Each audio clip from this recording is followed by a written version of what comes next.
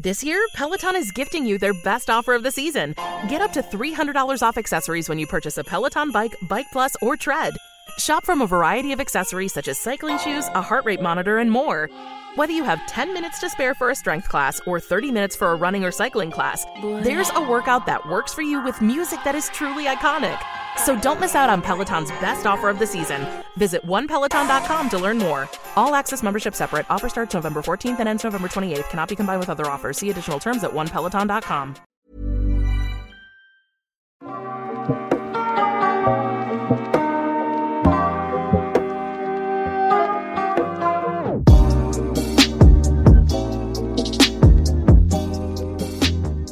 Hi, my name is Rivka, and together with Wikipedia, I'll help you fall asleep. Get cozy and relax, and I'll read to you out loud. Today, the Manson Family. About the murderous hippie community.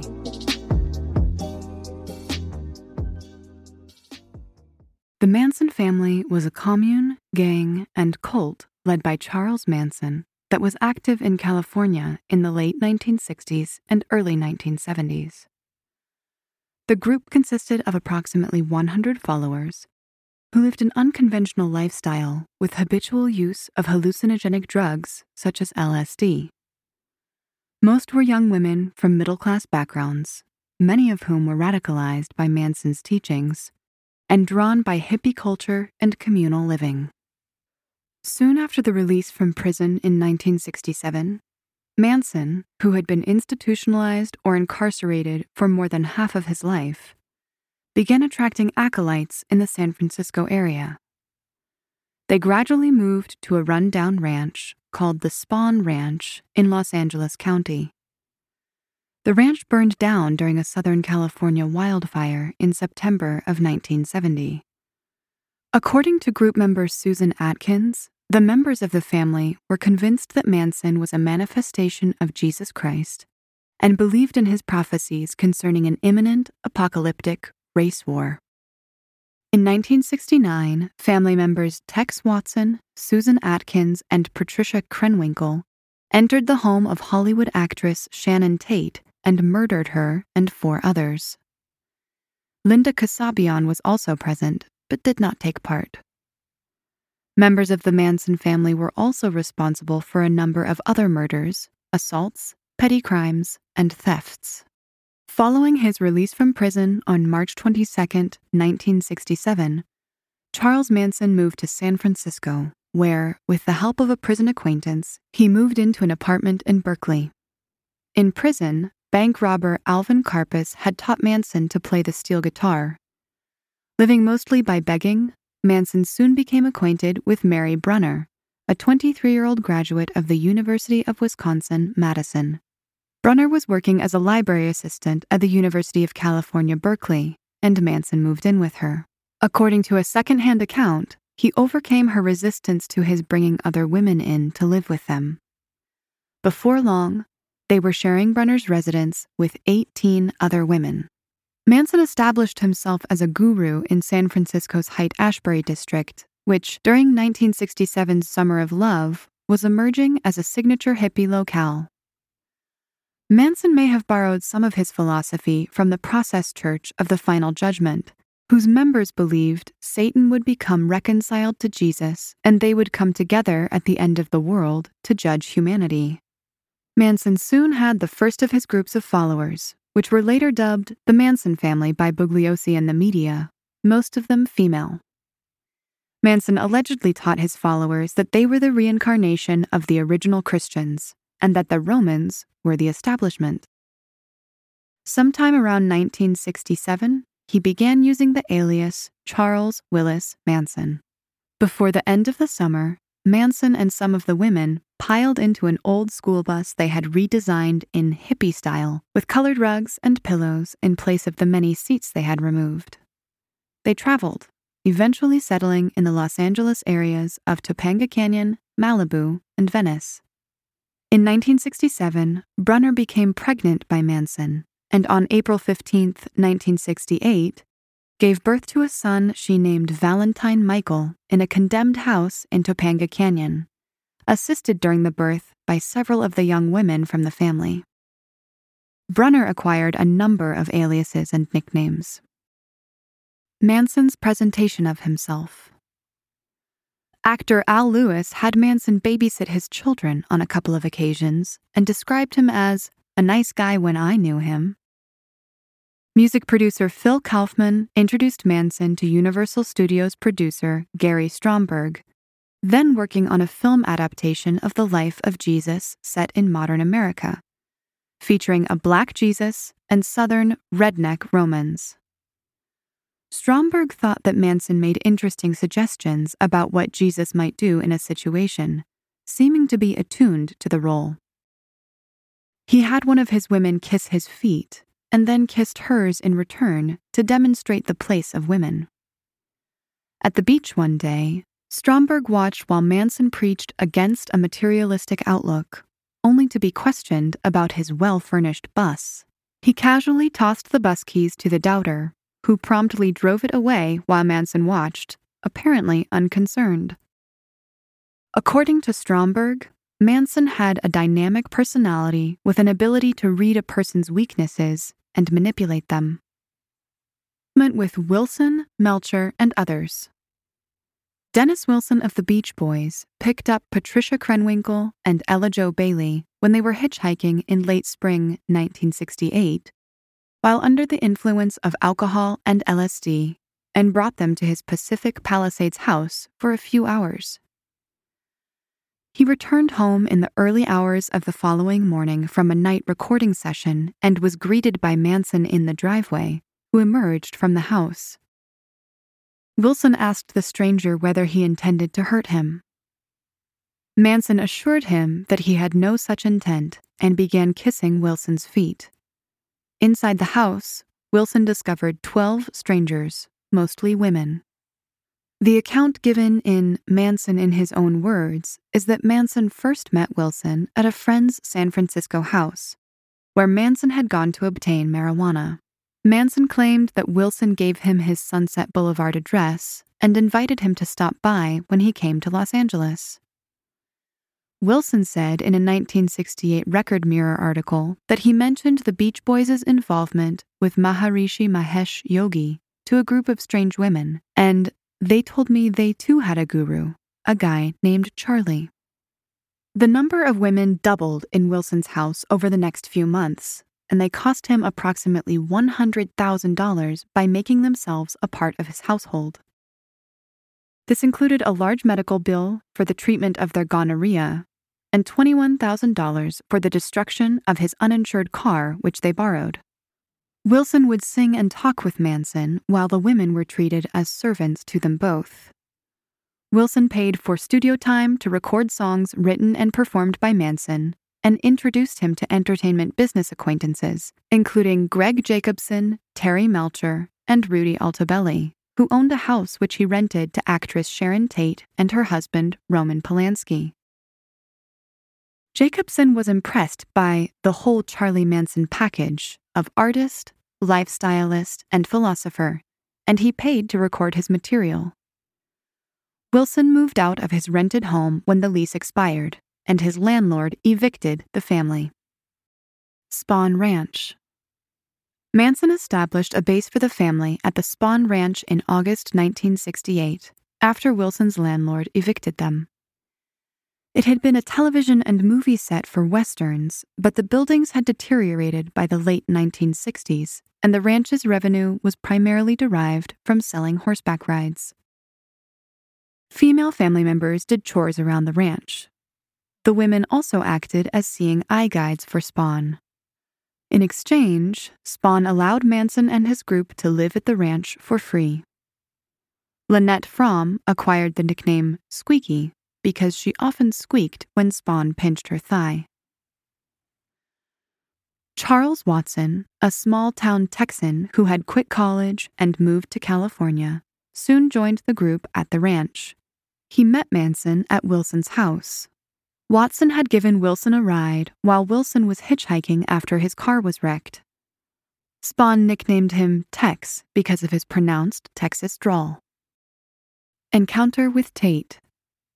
Manson entered 10050 Cielo Drive uninvited on March 23, 1969, which he had known as Melcher's residence. This was Altobelli's property. Melcher was only a previous tenant, and the tenants were now Shannon Tate and Roman Polanski. Manson was met by Shahrukh Khatami, an Iranian photographer who befriended Polanski and Tate during the making of the documentary Mia and Roman. He was there to photograph Tate before her departure for Rome the next day. He had seen Manson through a window as he approached the main house and had gone onto the front porch to ask him what he wanted. Manson told him that he was looking for someone whose name Khatami did not recognize, and Khatami informed him the place was the Polanski residence. He advised Manson to try the back alley, by which he meant the path to the guest house beyond the main house. He was concerned about the stranger on the property and went down to the front walk to confront Manson. Tate then appeared behind Khatami in the house's front door and asked him who was calling. Khatami said that a man was looking for someone. He and Tate maintained their position while Manson went back to the guest house without a word, returned a minute or two later, and left. That evening, Manson returned to the property and again went back to the guest house. He entered the enclosed porch and spoke with Altobelli, who was just coming out of the shower. Manson asked for Melcher, but Altobelli felt that Manson had come looking for him. This is consistent with prosecutor Vincent Bugliosi's later discovery that Manson had apparently been to the property on earlier occasions after Melcher's departure from it. Altobelli told Manson through the screen door that Melcher had moved to Malibu, falsely stating that he did not know his new address. Altobelli said that he was in the entertainment business, although he had met Manson the previous year at Wilson's home, and he was sure that Manson already knew that. He had complimented Manson lukewarmly on some of his musical recordings that Wilson had been playing. He then informed Manson that he was going out of the country the next day, and Manson said that he would like to speak with him upon his return. Altobelli lied that he would be gone for more than a year. Manson explained that he had been directed to the guest house by the persons in the main house. Altobelli expressed the wish that Manson would not disturb his tenants. Altobelli flew with Tate to Rome the next day, and Tate asked him whether that creepy-looking guy had gone back to the guest house the day before. Murders of Tate, Sebring, Folger, Frykowski, and Parent. On the night of August 8, 1969, Manson directed Tex Watson to take Susan Atkins, Linda Kasabian, and Patricia Krenwinkel to Melcher's former home at 10050 Celio Drive in Los Angeles and, according to Watson, kill everyone there. The home had only recently been rented to actress Sharon Tate and her husband, director Roman Polanski. Manson told the three women to do as Watson told them. The family members proceeded to kill the 5 people they found: Sharon Tate, who was living there at the time, Jay Sebring, Abigail Folger, and Wojtek Frykowski, who were visiting her, and Stephen Parent, who had been visiting the caretaker of the home. Atkins wrote "Pig" with Tate's blood on the front door as they left. The murders created a nationwide sensation. Murder of Leno and Rosemary LaBianca. The night of August 9, 1969, 7 family members, Leslie Van Houten, Steve Clem Grogan, Charles Manson, and the 4 from the previous night, drove up to the home of Leno and Rosemary LaBianca. Watson stated that having gone up alone, Manson returned to take him up to the house with him. After Manson pointed out a sleeping man through a window, the 2 of them entered through the unlocked back door. Watson bound the couple and covered their heads with pillowcases. Manson left, sending Krenwinkel and Van Houten into the house. Watson sent the women to the bedroom where Rosemary was. He then began stabbing Leno with a bayonet. Watson discovered Rosemary swinging a lamp at the women. He stabbed her with the bayonet, then returned to the living room and resumed attacking Leno, whom he stabbed 12 times. Krenwinkel stabbed Rosemary. Watson told Van Houten to stab Mrs. LaBianca too, which she did. Krenwinkel wrote "Rise" and "Death to Pigs" on the walls, and "Helter Skelter" on the refrigerator door in LaBianca's blood. Meanwhile, Manson directed Kasabian to drive to the home of an acquaintance of hers. Manson dropped off Kasabian, Grogan, and Atkins and drove back to Spahn Ranch. Kasabian allegedly thwarted a murder by deliberately knocking on the wrong door. Investigation. The Tate murders became national news on August 9, 1969. The Polanski's housekeeper, Winifred Chapman, had arrived for work that morning and discovered the murder scene. On August 10th, detectives of the Los Angeles County Sheriff's Department, which had jurisdiction in the Hinman case, informed Los Angeles Police Department detectives assigned to the Tate case of the bloody writing at the Hinman house. According to Vincent Bugliosi, because detectives believed the Tate murders were a consequence of a drug transaction, the Tate team ignored this and the crime's other similarities. The Tate autopsies were underway, and the LaBianca bodies were yet to be discovered. During the Tate autopsies, detectives working on the Gary Hinman case noticed the similarities in the weapons used, the stab wounds, and the writing in blood on the walls. They also thought the case had something to do with narcotics. They brought the information to detectives working on the Tate murders. However, according to Detective Chari Gunther, Vince Bugliosi didn't want anything to do with the Hinman case. Hinman was a nothing case. Vince didn't want to prosecute it. Stephen Parent, the shooting victim in the Tate driveway, was determined to have been an acquaintance of William Garretson, who lived in the guest house. Garretson was a young man hired by Rudy Altobelli to take care of the property while Altobelli was away. As the killers arrived, Parent had been leaving Cielo Drive after a visit to Garretson. Held briefly as a Tate suspect, Garretson told police he had neither seen nor heard anything on the murder night. He was released on August 11, 1969, after undergoing a polygraph examination that indicated he had not been involved in the crimes. Interviewed decades later, he stated he had, in fact, witnessed a portion of the murders, as the examination suggested. Garretson died in August 2016. The LaBianca crime scene was discovered at about 10:30 p.m. on August 10th, approximately 19 hours after the murders were committed.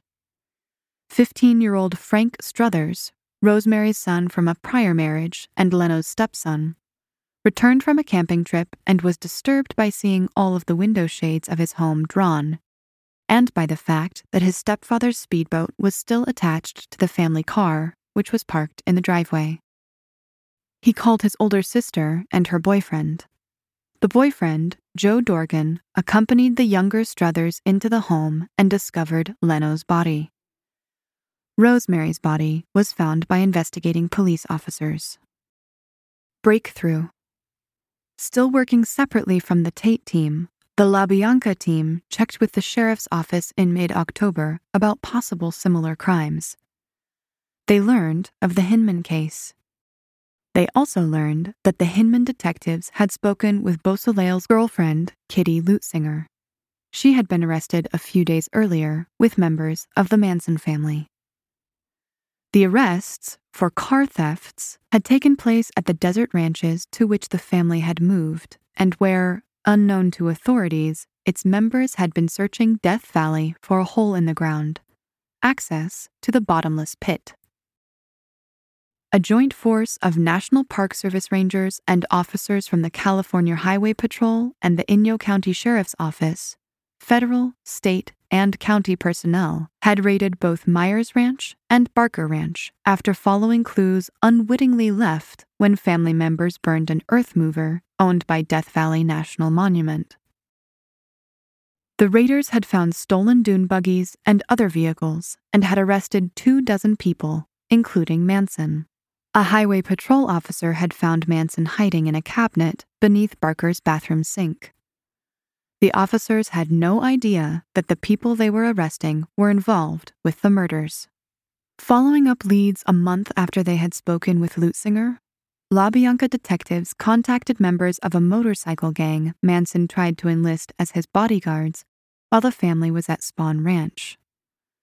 While the gang members were providing information that suggested a link between Manson and the murders, a dormitory mate of Susan Atkins informed LAPD of the family's involvement in the crimes. Atkins was booked for the Hinman murder after she told sheriff's detectives that she had been involved in it.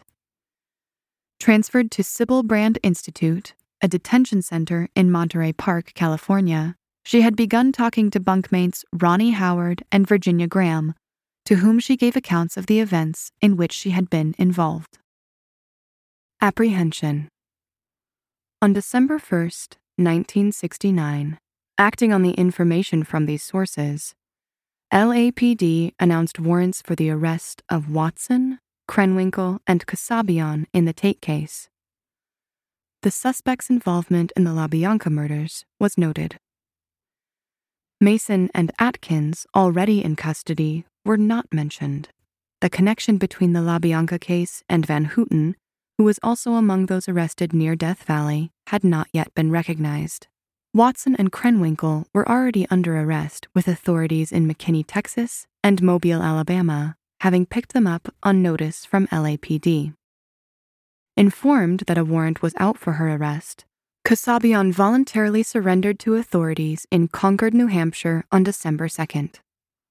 Before long, physical evidence, such as Krenwinkel's and Watson's fingerprints, which had been collected by LAPD at Cielo Drive, and the photographs between 3040 and 41 was augmented by evidence recovered by the public. On September 1st, 1969, the distinctive .22 caliber, high-standard buntline special revolver Watson had used on Parent, Sebring, and Frykowski had been found and given to the police by Stephen Weiss, a 10-year-old who lived near the Tate residence.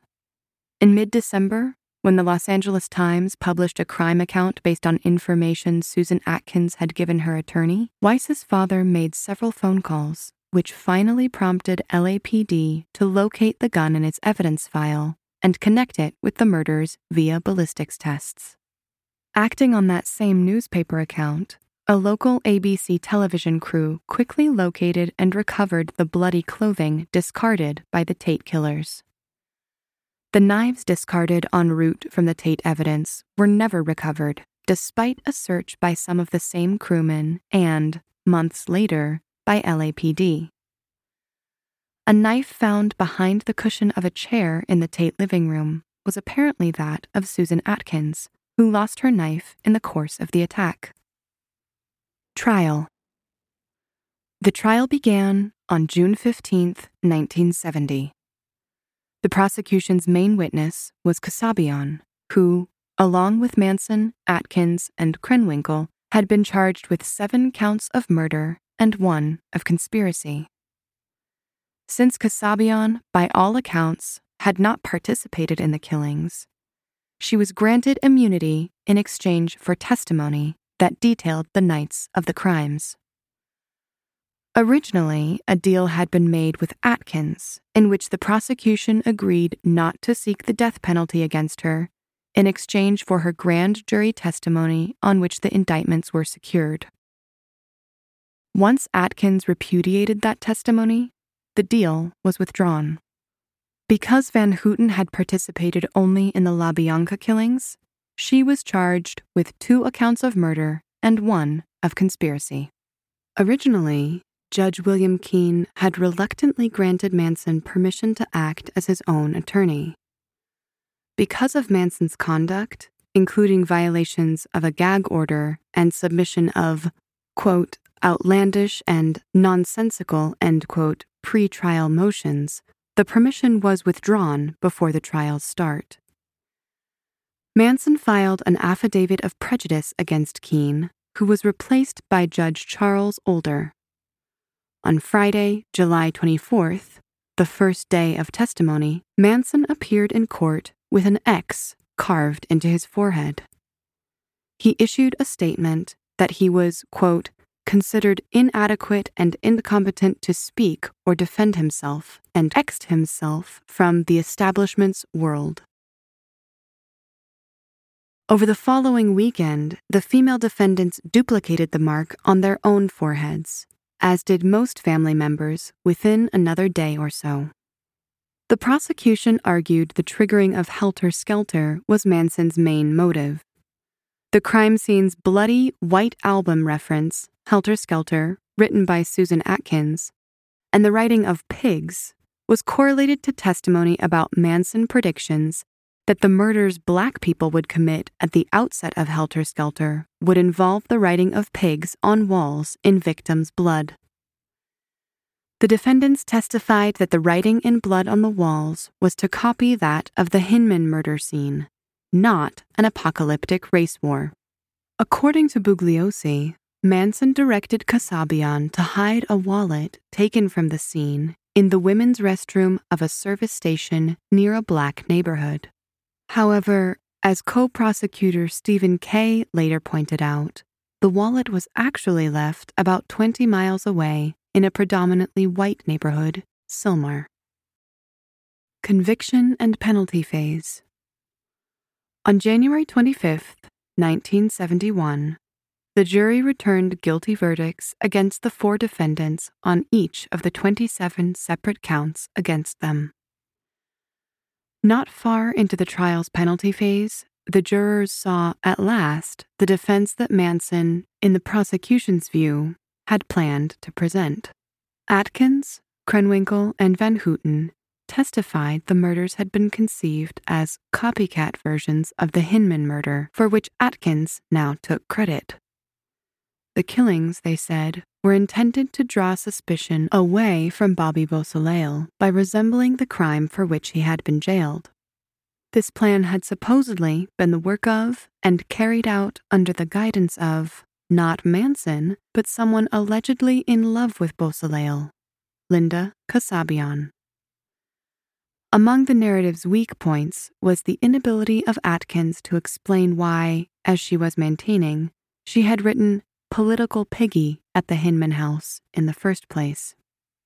Midway through the penalty phase, Manson shaved his head and trimmed his beard to a fork. He told the press, quote, "I am the devil, and the devil always has a bald head," end quote.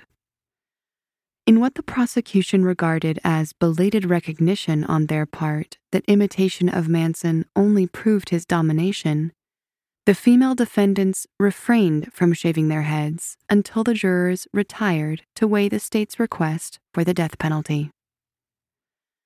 The effort to exonerate Manson via the copycat scenario failed. On March 29, 1971, the jury returned verdicts of death against all 4 defendants on all counts. On April 19, 1971, Judge Older sentenced the 4 to death.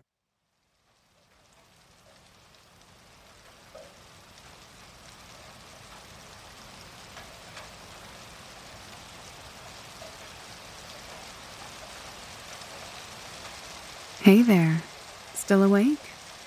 If you liked this podcast, please hit subscribe and leave a rating in your podcast app.